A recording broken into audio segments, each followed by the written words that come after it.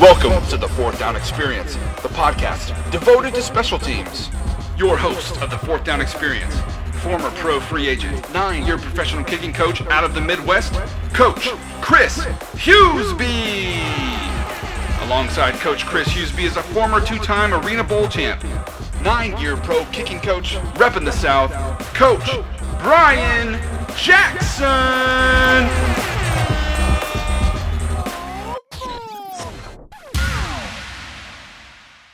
Welcome, guys, to the Fourth Down Experience podcast. I'm Brian Jackson along with Christopher Hughesby. We are stoked today. We have a legend on the podcast. He is the guy to introduce what's called the drop punt, or an Aussie rules kick, to the NFL. And he played for the Chargers, 2-time Pro Bowler. Welcome, Darren Bennett. How are you, man? Good, Brian. We should start by saying in this podcast, we are 45 minutes into our conversation, and we had to hit record to be able to have this conversation because we're chatting away like we're best mate. We haven't seen each other for a while, so yeah, it's great. It's great to talk to you guys. It really is. Yeah. Well, Darren, thanks for being on the Fourth Down Experience podcast. You've been on our short list for guys we've wanted to interview for a while, so we're glad to finally have you on. Yeah, it's good to be in the same time zone as you guys. I'm in Tulsa, Oklahoma, so it makes it nice and easy to have a chat. Yeah. So Darren, kind of going back to the introduction, Aussie rules kick, drop punt. If there's like a 16-year-old listening right now and they have no clue what we're talking about, like what's the quick synopsis as best as you can on that? Google it. It was for me when I first came over. I had Chuck Creeper, Mike Creeper is the special teams coach at Cleveland now. His father, Chuck, was my special teams coach. And, I tried to show him a few of the Australian rules, kicks. And really, Chuck and I used to talk, and I said one of the things that really frustrated me was not being able to control the distance on a spiral and watching other players spiral the ball into the end zone in pooch situations. And Chuck had me hit spirals for my pooches, and I'd sort of got pretty good at not turning them over and having the point come down backwards. But I always knew that the drop punt would be something that I would try. So, I did it in NFL Europe. Al Luganbill, crazy as Al was, he was my head coach in Amsterdam. And he came up and instantly said, show me some of your Australian kicks that we could use in the game. And so that's where I first got to use it.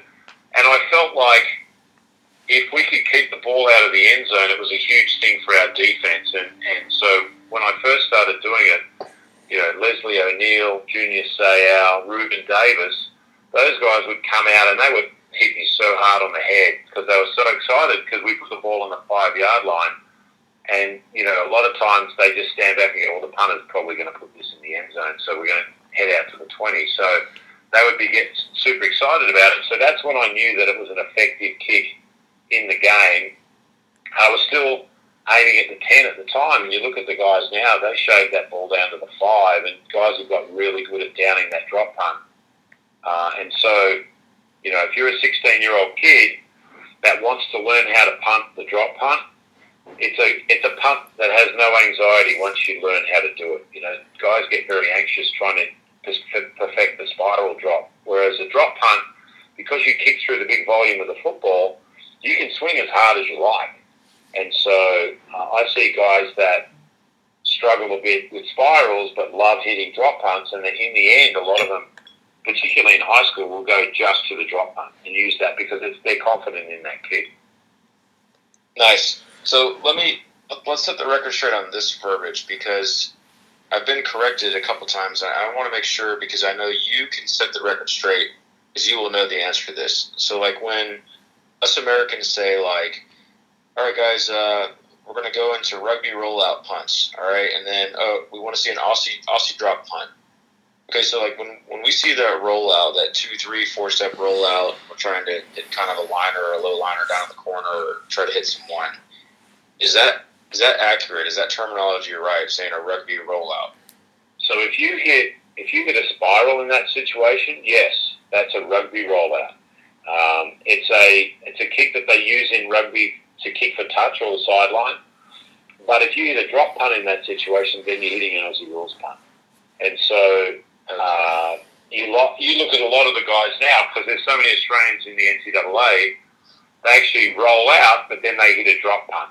They're playing Australian rules in that situation. Whereas I think Johnny Linehan a couple of years ago at BYU, he would do the same thing, but he would hit a spiral because he was a rugby player, and he was good at doing that. That was his eye-hand coordination was to the spiral, whereas all the Australians that are doing it right now, they're hitting a drop punt. They're playing Australian rules football, which are two totally different games.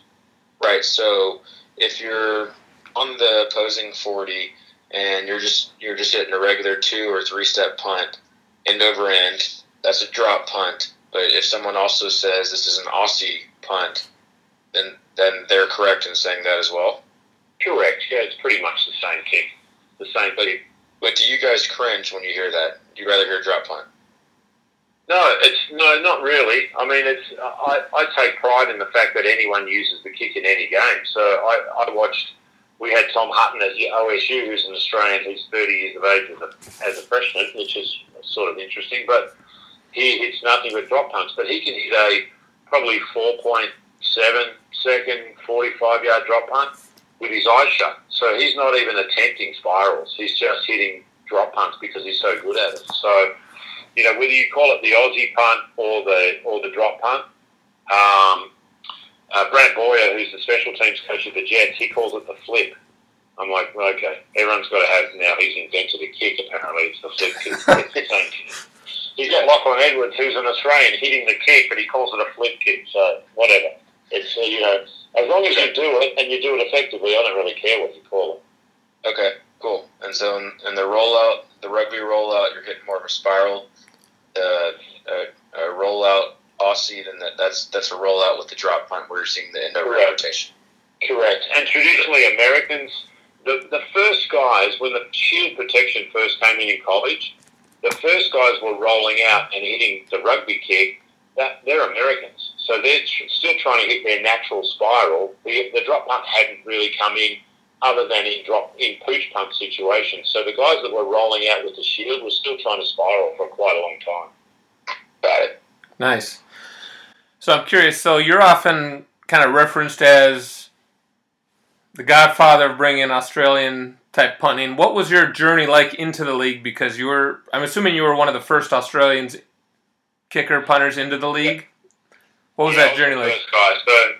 So for me, we had a long kicking contest in Australia, and coincidentally, I was at the end of my career, but the guy I beat to win the first prize was 2 tickets to Los Angeles, 2 plane tickets, and so my wife Rosemary and I used it as a honeymoon when we got married.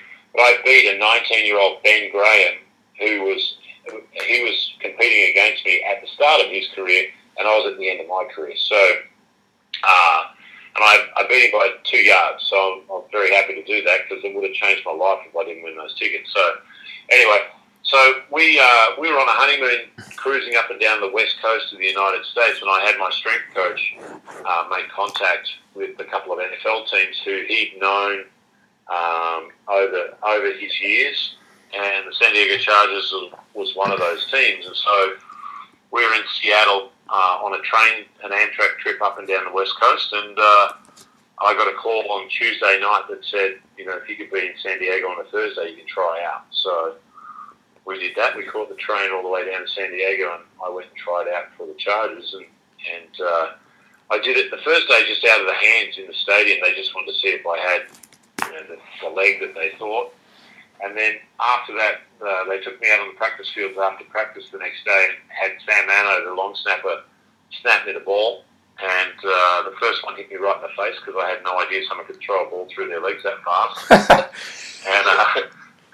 And so I thought my workout was sort of done and gone when I shanked that punt. But the next one I banged 75 yards into the parking lot, hit some cars over the fence. So that sort of woke it back up. So anyway, they offered me a tryout the following year if I would come back. So I came back and ended up on practice squad that year in '94 when the Chargers went to the Super Bowl. So Darren, obviously you've worked with several NFL punters and college punters and even high school guys, and even kickers too, and also talking the mental aspect. But obviously you're a detailed coach, you have a lot of great nuggets. But if you were kind of to give like 2 or 3 verbal cues of importance for punting, whether they're like a 5'10" guy or 6'4" guy, which may differentiate in your coaching, I don't know. What would you say to those guys? Like, what are 2 or 3 things that are key for you to have a successful, normal spiral punt? Yeah, so for me, for a spiral punt, the catch is super important. A lot of guys that have played different positions at high school are taught to catch the back of the ball.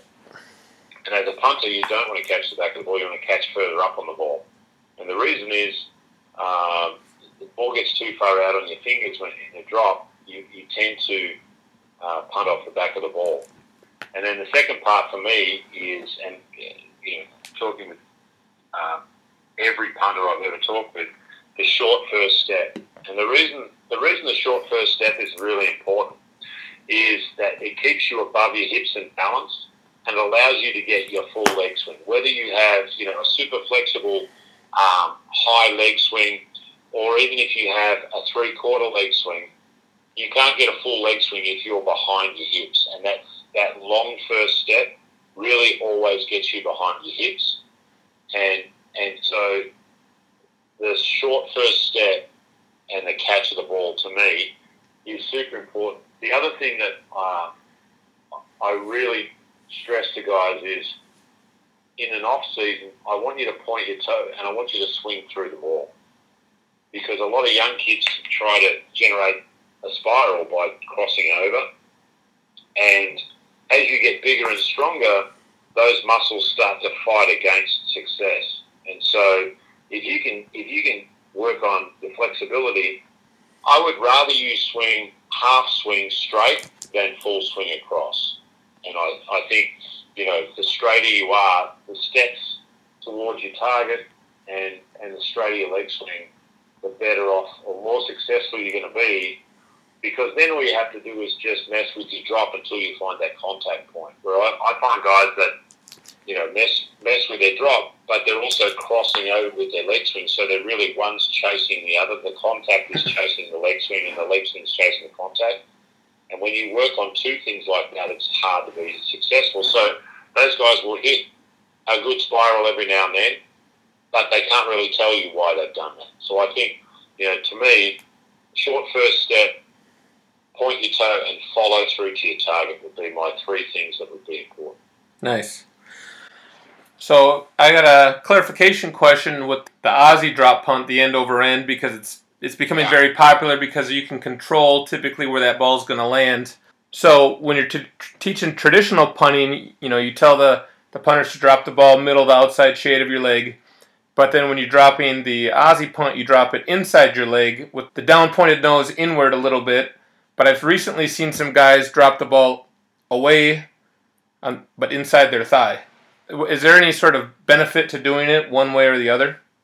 Way inside the thigh? Yeah, when they drop it inside their leg for the end over end punt, but typically the nose of the ball that's pointed down is still turned inward to the left a little bit, say on a righty.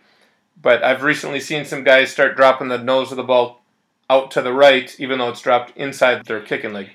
So are you talking about, first of all, I don't think you should drop it inside the leg. I think it's the misnomer a little bit. It needs to be inside your spiral drop, but only probably an inch. Okay. And so I think people get too caught up in the inside. I think if you're going way inside, it's probably because you cross over on the leg swing. Okay. To match that leg swing to the contact. Makes sense, yeah. And then the other thing that you want to do is, Brian, if you hit a kickoff with a slower spin, you've usually sweet spotted that ball. The slower the spin, if you get a high spin, you usually cut underneath that sweet spot and you get high rotation and you probably lose 10 to 15 yards on a kickoff. The same thing with the drop punt. So what you're trying to do with the drop punt, rather than have it purely vertical, I want it probably 15 degrees out. And how you get guys to do that is rather than bringing it into their thigh on the drop, you try and get them to extend it out. And if you take a kid with a drop punt drop, the further he extends out, the further the nose gets out, and the further that ball leans back. And there's a sweet point in between vertical and flat where you can make that thing slow down and not hit the point of the ball, which young kids get sort of discouraged if they get a bruise on their foot from hitting the point. Yep. And making pure contact. And you'll find if the kid can experiment with the ball out a little more than they're used to, they'll find that sweet spot with that straight point toe swing, straight toe point and leg swing.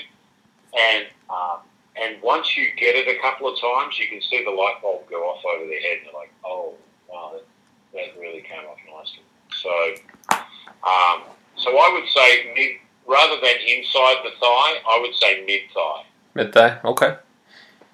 Chris, are you specifically talking about two things here? Are you talking about an Aussie drop punt where you're holding it more so the middle or top of the ball, and it's straight up and down like a drop punt? Yep. But they're telling the bottom of the ball where the bottom of the ball is to the right and the top of the ball is to the left, and they're putting it a little out, like pointing out to the right, kind of.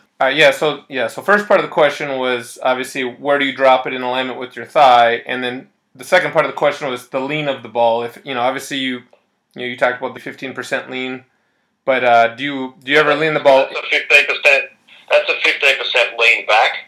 Yep. But I don't recommend a sideways when you're learning the drop punt. There's no sideways, left or right of the.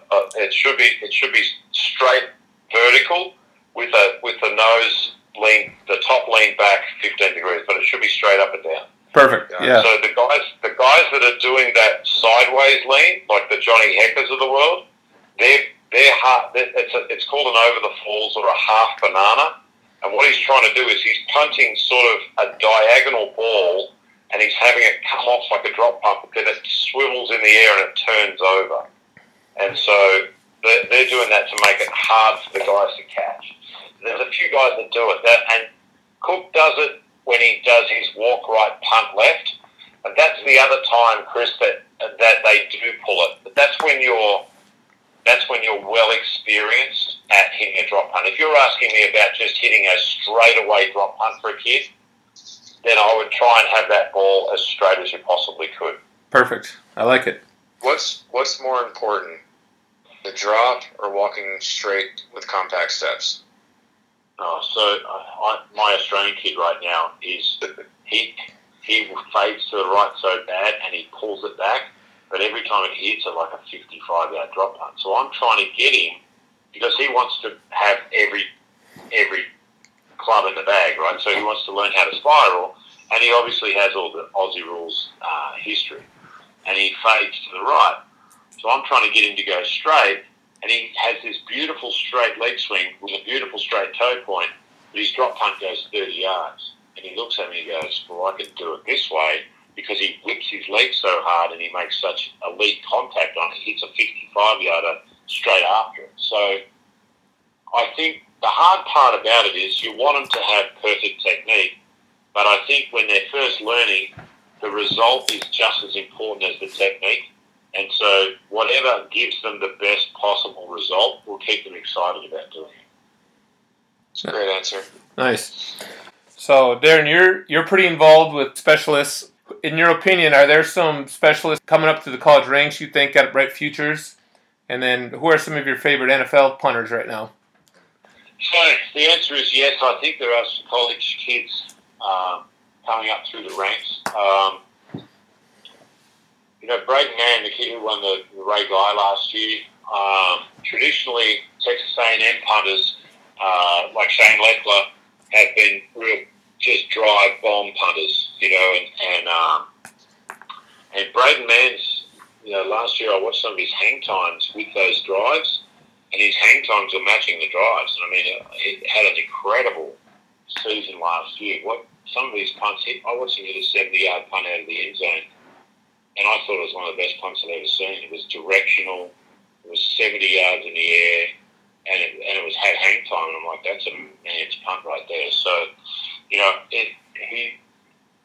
in college it's hard because your situation dictates your average. So some of these kids really average high, and some have to hit short pooch punts and affects your average. But I like the way he's going. I work a bit with a guy named Cody Grace, who is an Australian who's at Arkansas State. Cody has a magnificent leg swing, and he's one of the few guys. I think last year he had 0 return yards in the year. Wow. He pretty much fair catch everything. So, guys like that, I think will, and plus Cody's 6'3", 250. He looks like a linebacker. And so guys like that, I think will have the scouts sort of looking at them. But I think, nowadays punting's become a multifaceted job, and if you look at all the guys nowadays that walk one way and punt back the other way, and the ugly but effective punt is now crept from college into the NFL, and coaches understand if you can get the ball on the ground and keep it out of someone like Antonio Brown's hands, that's a good thing. So I think some of these misdirection punts and the what we used to call circus punts, guys are being allowed to do them, and it's pretty impressive to watch. How about NFL guys you like? I love Thomas Morstead. I think Thomas Morstead is, he's an anomaly. He's 6'6". He two-steps the ball.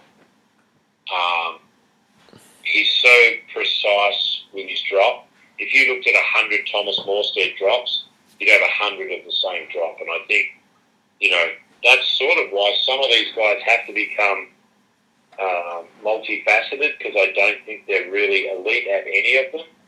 And I think Thomas Morstead is super elite at his job. And I think, that's why he's been at the Saints for a long time. He's bailed them out so many times. And I think he's a tremendous punter and probably very underrated, but an essential part of that New Orleans Saints team. He's super talented. So Darren, we recently had one of your proteges on the podcast, Brock Miller, right before he got cut, like about a week before he got cut. Really cool thing he had said when we had asked him, what do these free agents need to do or whatever to stick at this level, and he said, talking to the special teams coordinator and some other teams that he's been with when they brought him in as a lefty to kick to the returners, is that if they can get distance, hang time, and location, if you can get 2 out of 3, but for sure 3 out of 3, if you can kind of think about it from that simple aspect, then you have a chance to at least try to get a workout. So like, what do you think about that, hearing that from Brock, and then also your knowledge of college special teams coordinators and as well as NFL special teams coordinaters as well? So I think I agree with Brock, and I watched Brock. I think he really benefited from Jim Fossil and his time at the Rams. I thought he punted really well. I watched him in the game at John Fossil. I watched him at the Raiders game, and I thought it was as good as I'd seen Brock punt. And I was really pushing for him at the Buffalo workout. He came in as one of the guys at Buffalo when they had an open workout at the training camp, and unfortunately didn't punt as well up there. But it was good to hear his name in the mix. I've known Brock since he was very young and seen a lot of his journey. So, and he's one of these guys that's really stuck it out. It's cool, So I think it's great. Special teams coaches, let me start with college. The hard part of the way the NCAA is structured is they can only have a certain amount of guys on the field. So, like, I work technique with all my specialists, but I'm not on the field during the game. And I actually like it that way. It's very crowded on the sideline. They don't need me down there. And I coach across the fence to my guys. If they need something a little technique-wise, I'll come down and just tell them to get their hips through the ball or whatever they need, So I'm happy to do it that way, and I don't go to away games. So But it's a difficult thing because most special teams coaches coach another position because of the limits they have on guys. So, and some of the teams then that do commit to special teams coaches, like John Baxter at USC, you can see USC leads the league year after year in block punts, block field goals, punt returns for touchdowns, kickoff returns for touchdowns, because someone like John Baxter, he's the assistant head coach and special teams coordinator, is far and away because he dedicates his whole week to scheming up against other teams and he's very good at it. So the teams that commit to a full-time special teams coordinator, you can see it definitely makes a difference in those games, but they're very, very few and far between in the NCAA. Yeah. So have you followed the Scottish Hammer at all since he entered the league, and obviously he took one of the spots with the Browns? Yeah, so I watched him last night actually because I was watching Locke Edwards on Monday Night Football, and the Scottish Hammer was punting on the other side. And, Mike Prefer, his dad took a chance on me as a guy who played Aussie rules football, and so it's nice to see that maybe that there was a little bit of that in Mike, knowing that it's possible to have it happen, and this guy has been pretty good, and he's had I think 7 or 8 punts in the regular season, and he's had 0 returns. And so he's there for the right reasons. He's not there for his average. He's there to help his team because you can see that he's sacrificing distance for hang time. And but I think he's had a pretty cool start, and he's a great story. So he's got that long flowing locks. He looks like Braveheart out there punching. So. Sure does. William Wallace. He does, doesn't he? He looks like he could be yelling out freedom every time he punts the ball. So I think that's cool. That's really cool. The more international people American football has, the better chance it has of surviving over the next 20 years. Nice. What do you think about kicking coaches kicking punting coaches making their way into NFL staffs? And I don't know if it'll ever happen, but college football staffs, like where it's almost like it's a common thing. Like, what you guys don't have a kicking coach? Like, what's the deal? Like, do you think it'll ever happen? Well, right now. So Mike Cyphers is working with Kansas up at Les Miles loves having Mike just come in and help with his specialists. So I'm here at Tulsa. There's a few coaches, I suppose, getting around. I think Matt Nelson works with Louisiana Tech. As far as the NFL's concerned, I don't know. It's such a specialised position. You look at the guys that are coaching, that are kicking coaches, I think it's great to pass your knowledge on. I really do. And I do that in the background with guys. It's so hard because you can't always be a player that's, not all good players are good coaches. But it also, when you've got young punters and kickers, it's great to have someone with experience on that staff that can be a go-between between the special teams coach and the kicker. And I think that takes a bit of pressure off. John Carney did that at New Orleans when he was there. And Nick Novak's doing it at the Chargers, and I assume Chris Boniol does it at Tampa where he's at. A lot of it is, working technique with your kickers and making sure that, they're mentally okay for the week. But a lot of times when you have a young kicker, you need someone between the special teams coach who just, a lot of special teams coaches don't know much about the technique of the game. They know about the effectiveness of the game, and if you kick a touchback, that's great for me. If you kick a 50-yard field goal, that's awesome. They don't know much about making you do it or stopping you from missing it. So, the more specialised the NFL becomes as it becomes more technical, I think the better it'll be. Now, you have to work out whether the guy's in there for his, media profile and what he's doing, or whether he's in there for the actual good of the kickers and punters. There'll always be those guys that, the website guys that someone believes is the best kicking coach in the world. You know who I'm talking about. Right. And they're in there driving more people to their kicking camps, but that doesn't necessarily mean they're a great kicking coach. Do you think kickoffs or any of the kicking tiers will get taken out of the game in the next 5-10 years? Yes. I mean, the XFL's going to do it this year, I think, aren't they? I don't think the XFL's going to have kickoffs. They're talking about not having kickoffs. Yeah, I think it's up for debate for sure. Yeah, you look at in college now, you can fair catch anywhere within the 25-yard line. You fair catch, you get the ball on the 25, and I think eventually they're just going to place the ball on the 25 and let you go. So thinking about that, hypothetically, because we've heard some interesting opinions about this, and it's like it's everywhere.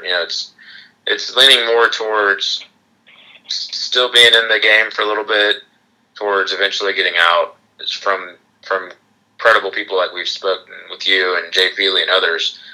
So do you still think field goals and punts will still stick for a while? I think field goals will. I think field goals will always be a part of the game. I could see punts going the same way as kickoffs. I really could. I think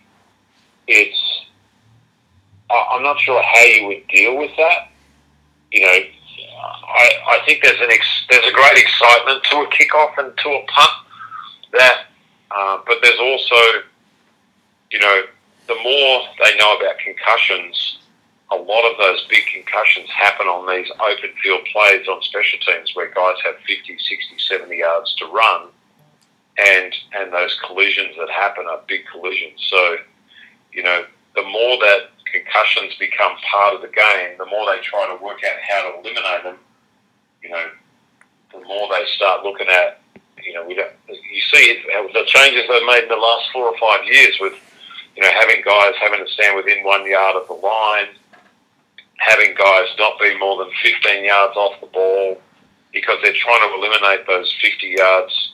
I run 50, you run 50, and we smash heads against each other. They're trying to eliminate that play. Right. So if this incarnation of the kickoff as it is doesn't eliminate that, then I think they will start to look towards eliminating the kickoff. Oh, that's crazy. It is crazy because it's not football. Yeah. It's the only part of the game that requires a foot on the ball. It's football. You can't call it football after that if you do it. Exactly.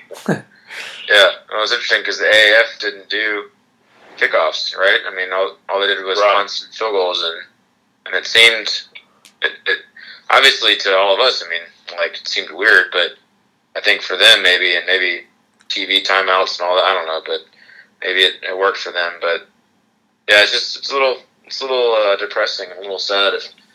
I see things creeping into the game now. Like my son Will, he watches Red Zone. It frustrates the heck out of me because I want to see the kicks and the punts. That's all I'm watching the game for. I don't care about touchdowns. But Red Zone, they turn it off. They go to commercial break. They're like, the Cleveland Browns had to punt, and they leave. And you're like, well, it's part of the game, but it's not a part they care about.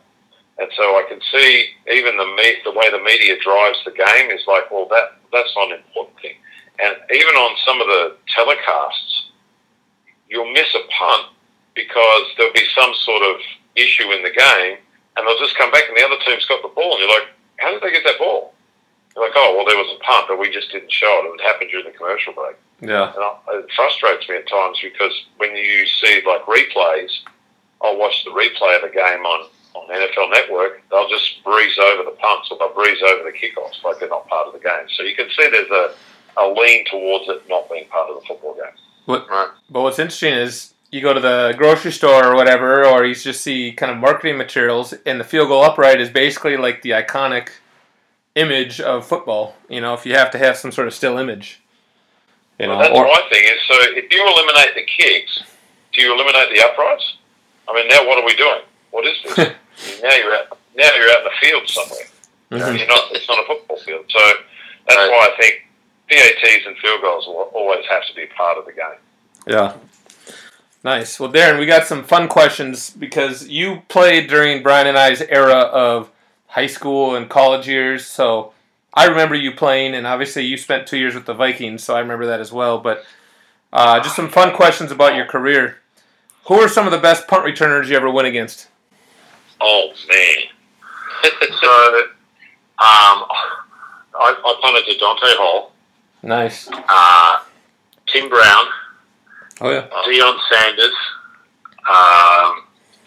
and a guy named Tamarick Vanover. And Tamarick Vanover was the kickoff returner and punt returner at Kansas City.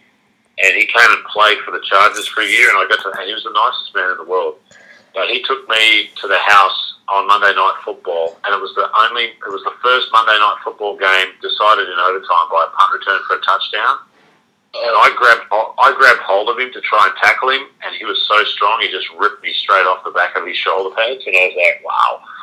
So, those sort of guys were just, I think, honestly, so if we get back to the Aussie rules part of college football, now the guys kicking the ball on the ground so much, my theory is there's not a lot of great punt returners coming out of college now. Because when everyone used to spiral the ball up in the air, a punt returner would get 4 years worth of catches, maybe 30 or 40 catches a year, and nowadays he's down to like 10 to 15 opportunities to return the punt because guys punt the ball on the ground. So you don't see a lot of Tyreek Hills. Tyreek Hill, and here's how you know there's not a lot of Tyreek Hills. Anyone that plays against the Kansas City Chiefs when Tyreek Hills return the ball, their special teams coach freaks out that week. I want him punted out of bounds. I want him 35 yards fair catch. I don't want him to touch the ball because there's not a lot of those guys that scare anyone anymore. And so when I was punting the AFC West, I had Joey Galloway, Tim Brown, Tamarick Vanover. So everyone was legit. Everyone, if you hit the ball down the middle, everyone was a chance to take it to the house every time. It was scary every week. Do you think punt and kick returners should be in the Hall of Fame then? The really good ones, yes. Desmond Howard. Who else? I mean, Tim Brown is, but he's as a wide receiver. But those guys, nowadays the primary receiver doesn't necessarily return punts much. But when he does, you can see why he's the primary receiver because guys that have never caught punts before get out there and they're a chance every time. So the answer is yes. I think there should be more punters in the Hall of Fame. I think there's guys that are, Shane Leckler now obviously will be seen as probably the next guy that should go in. But yes, I think until you have every position that's played in the last few years represented up there, and not represented at their position, but guys that were punt returners, kick returners, long snappers. David Binn should be in the Hall of Fame. People go, what are you talking about? David Binn played 19 years and had 0 bad snaps in 19 years. That's pretty elite for me, I didn't even know that. Yeah. So, those, yes, absolutely, I think punt returners should be in the gun. If you're going to use them on highlight reels of 100-yard punt returns for touchdowns or 99-yard punt returns for touchdowns, then they deserve to be in the Hall of Fame, absolutely. That's a great argument there. Through your years playing, you played 11 years. Actually, before I ask this question, I had heard that there's only been something like 1,000 NFL players that have played 10 or more years in the NFL. Something like crazy like that. Oh, really? Wow. So it's not that many guys if you think about how large the teams are and how much it turns over. But so over your... I want to know how many of those guys played 10 years that were 30 as a rookie. That's true. Yeah. So out of your 11 years, who have been some of your favorite teammates, like just over the years, and then do you keep in touch with them? Yeah. So some of my favorite teammates, Steve Christie. Steve Christie was my last year in San Diego. He came across after we had Wade Ritchie as our kicker, and it was great. So I love Steve Christie. I talk to him still. Lorenzo Neal was one of my favorite guys when I was at San Diego. Lorenzo used to start his off-season workouts with me the very first day. He'd come in and he said, Lorenzo's thing, and Lorenzo's nominated for the Hall of Fame this year, and rightfully so. I think he's had 12, out of his 16 years, he had 12,000-yard rushes behind him. Mm-hmm. But Lorenzo, what he would do is he would come in and go, mate, we're going to get some workout. And I'm like, Lorenzo Neal wants to work out with me. And really what he was doing was he hadn't lifted weights since the end of the season, and he was using me, only light weights. He would use me as his wake-up. So he'd work out with me for a couple of days, and then he'd come up and he'd go, mate, I've got to go. and he would go over and he'd work out with the DBs, and he would finish his preseason working out with the linemen. But that was how he got himself ready for the season, because he said, look, you have to shut it down. He didn't agree with the 12 months of the year professional athlete thing, and I think that's part of the reason he was so good for so long, because he would take time away from the game. So I love O'Neill. And then my last year in Minnesota, I had Morton Anderson, and Morton was just, the myth of Morton Anderson is this man that was put on a pillar and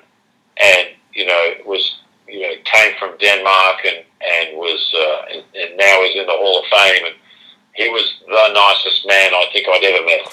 So we had a great year with Morton. He would come over, and Rosemary would cook dinner for him every Thursday night, and he would bring a $200 bottle of wine with him that I didn't appreciate, but it was terrific to hang out with Morton and really enjoy being with him. So, and then I always got on really well with my offensive line. I don't know why. Maybe because a lot of those guys are just big country boys, but all my Courtney Hall and Joe Cucuzzo and all those guys at San Diego when I first got there, I had a great time with those guys. They were really good teammates. Nice. Okay, so then over your 11 years, what are a few of your favorite experiences that, like, if you were just kind of reflecting on the career, what are some that stand out?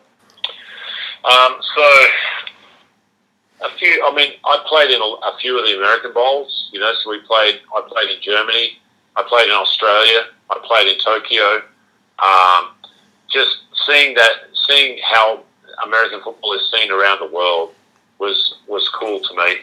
I made a couple of tackles in my career, so anytime I made a tackle, I felt like a real football player. And my neck and shoulders are probably paying for it now, being on scout team and making tackles and stuff. But any time a specialist can get in and make a tackle, it sort of legitimizes you as a football player. So I used to enjoy doing that.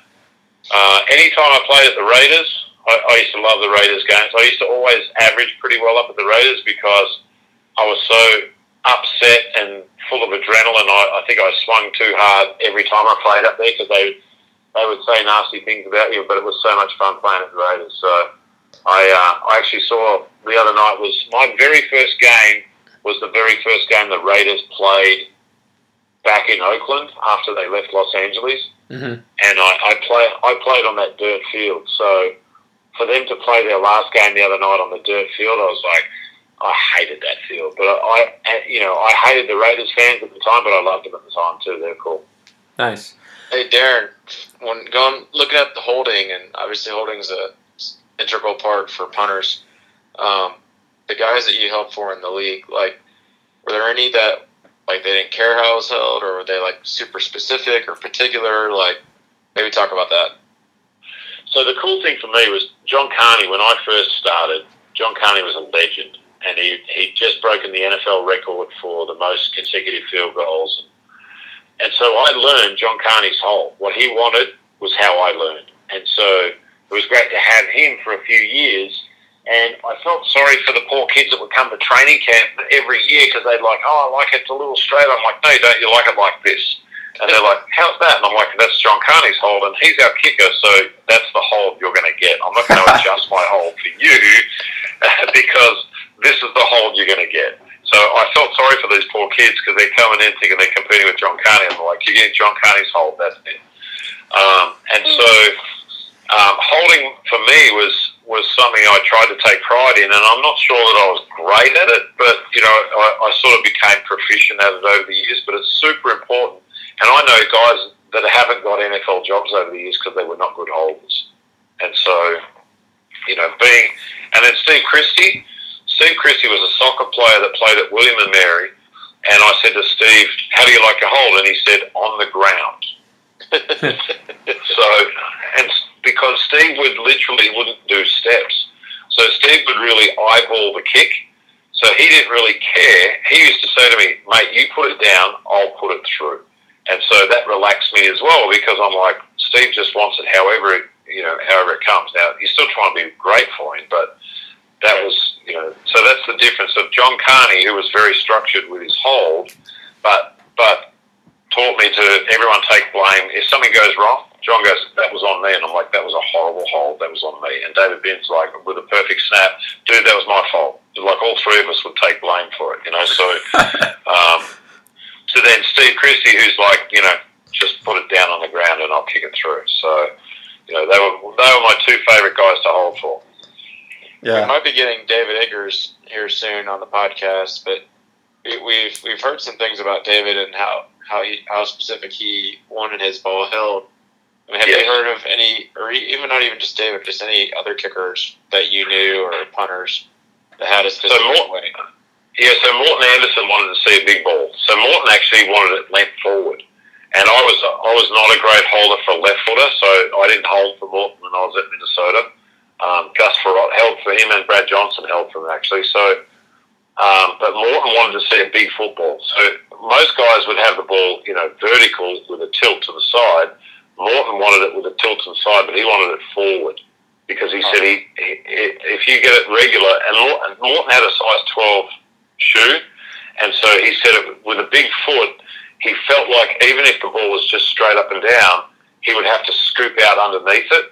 So that's why he wanted it forward, because he wanted to see the sweet spot on the ball and swing through. So he was different to any other hold that I'd ever had, but he was very specific on his hold.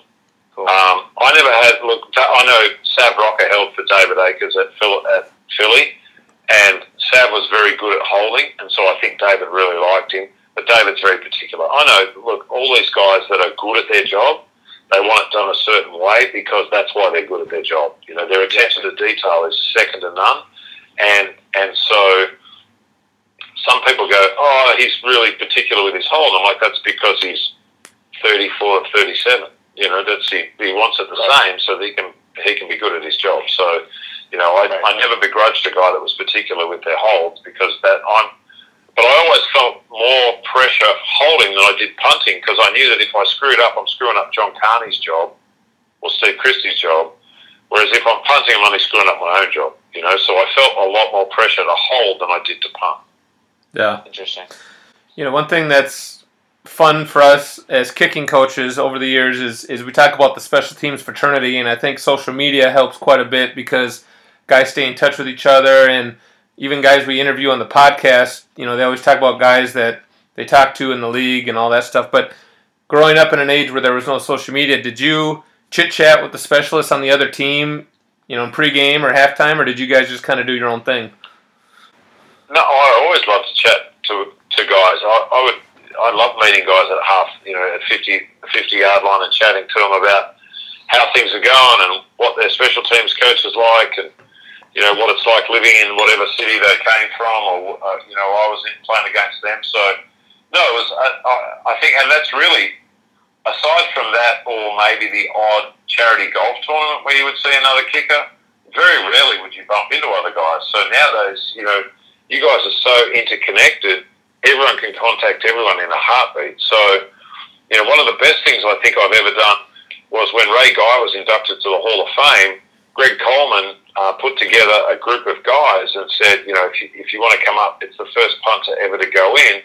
And I think there was 20 kickers that went up, 20 punters and kickers that went up and supported Ray when he went into the Hall of Fame. And to spend 3 days with those guys was such a cool thing because there was guys you played against that you know, you knew them a little bit. There was guys you knew well. And so that fraternity of guys that sort of came together, and we all wore a shirt with Ray's number on it, and it was cool. So, you know, I hope that happens more often in the future because I think, you know, the fraternity of kickers and punters, no one's respected us for years. And so, you know, we've got to hang out together. Yeah. Absolutely. And, I mean, we always like to end our interviews with our staple question, Darren, and we're going to kind of switch it up a little bit for you. What's your 3 favorite stadiums you punted in, and also your 3 least favorite stadiums you played in? Let me start with the bad ones. So Buffalo is a difficult place to play. It's the closest I've ever come to whiffing in a punt because it's so windy. And you know, I was talking about Steve Christie. My thing as a holder, once the ball comes off the foot, you can sort of tell if it's going through or not. I would stand up and shake the hand of the kicker. So Steve Christie crushes a kick into the open side of the stadium. And I was like, yeah, it was 44 yards. And I'm like, yeah, that's good from 50. I went to stand up, shake Steve's hand, and he goes, wait for it. And it got to the end zone, and it stopped dead in the wind and fell like 7 yards short. And I'm like, how did you know? He goes, yeah, they never go through from this end. So I hated punting in Buffalo. I didn't like Chicago, and it wasn't for the wind in Chicago. I just didn't like the feel of that stadium. It was sort of, when they remodeled Soldier Field, I didn't like it. And then Candlestick. Candlestick was always difficult for me. I didn't like punting in Candlestick because you would sit in dead air and then a gust of like 20 miles an hour would hit you. So it was always a difficult place to control my punt. So they're the three that I did. Is Candlestick, is that the 49ers stadium? It was the 49ers stadium, yeah. And they used to play at the Giants used to, before the Giants had Minute Maid Park, before Giants had their own baseball stadium, I can't remember what they call it now, they played. So you would punt on the dirt at San Francisco in preseason too. So, you know, there was a lot more stadiums that shared baseball fields when I first started playing. And so San Francisco had sort of this mushy clay that stuck to your cleats and the wind issue. So, yeah, I never liked playing at the 49ers. So, and the three stadiums I loved playing at, I used to love the old Indianapolis, the dome in Indianapolis, because it had a more natural light than all the other domes, and so you sort of felt like you were outside, whereas some of the domes have like this artificial light. It's really, you know, you're inside. Right. I used to love punting in Oakland. I love the Raiders Stadium. I already talked about it, but the Raiders fans would get the media guide and they would find out your kids' names, your wife's name. They would yell all sorts of stuff at you. I tell all the kids, I punted out in front of the black hole, and they frisbeed quarters at my head, and I'm standing there trying to catch a snap, and we're on like the 3-yard line, so I'm right under the uprights, and I can feel the coins bouncing off my helmet. Oh man! Wow! And I crushed the punt, and I turned around and looked down, and there was probably $2 in change sitting at my feet. So it was. If you punted well at the Raiders, you know you've done well. Obviously, Denver was a great place to punt because it was elevation, so I'm not even going to talk about Denver. But my favourite place to punt was Qualcomm Stadium. And because it was my home stadium, it was a great stadium. But if someone had said to me after 7 years in the NFL, okay, you get to choose anywhere to live and anywhere to punt, then I would have chosen San Diego. And so, you know, I'm sad that they've moved up the road and there's no team in San Diego, but I loved punting in that stadium. That was my favourite place to punt. And I knew every inch of that stadium because it was my stadium, so I really enjoyed it. Had you played in every single stadium by the end of your career? The only one I haven't played in, I never played in Raymond James, in the Buccaneers Stadium. I played in every other stadium, but for some reason we'd never played an away game at the Buccaneers, so I never played in front of the ship. Nice. Well, awesome, Darren. We want to thank you for being on the podcast. This was awesome. Obviously, it's been fun to get to know you over the years as well, and hopefully we continue staying in touch. But we really appreciate the knowledge that you've given. You know, we got a lot of specialists that listen to this, so I know they're going to enjoy this interview. No worries, guys. It's great to chat to you, and let's catch up more often. Let's do it. Thanks, Darren. All right, see you guys. All right, see you later, man. Man, love that guy. That's a great experience, man. Just a wonderful interview. Definitely a top 5 for me. Yeah, I loved it. And what was cool about it is he clarified a lot of misconceptions or just questions we had, or probably anybody has on the Aussie-style punts out there. And so hopefully you guys all take something from this interview, because I definitely learned more, and I'll probably become a better kicking and punting coach because of this as well. Agreed. Same here. All right, guys. Well, thank you all for listening. We got a great lineup of interviews lined up. So thanks for your continued support, and keep sharing the interview, and we'll see you guys next week. Later. Later. Thank you for listening to the Fourth Down Experience. Be sure to subscribe on iTunes. Follow us on Facebook, Twitter, and Instagram at Fourth Down Experience.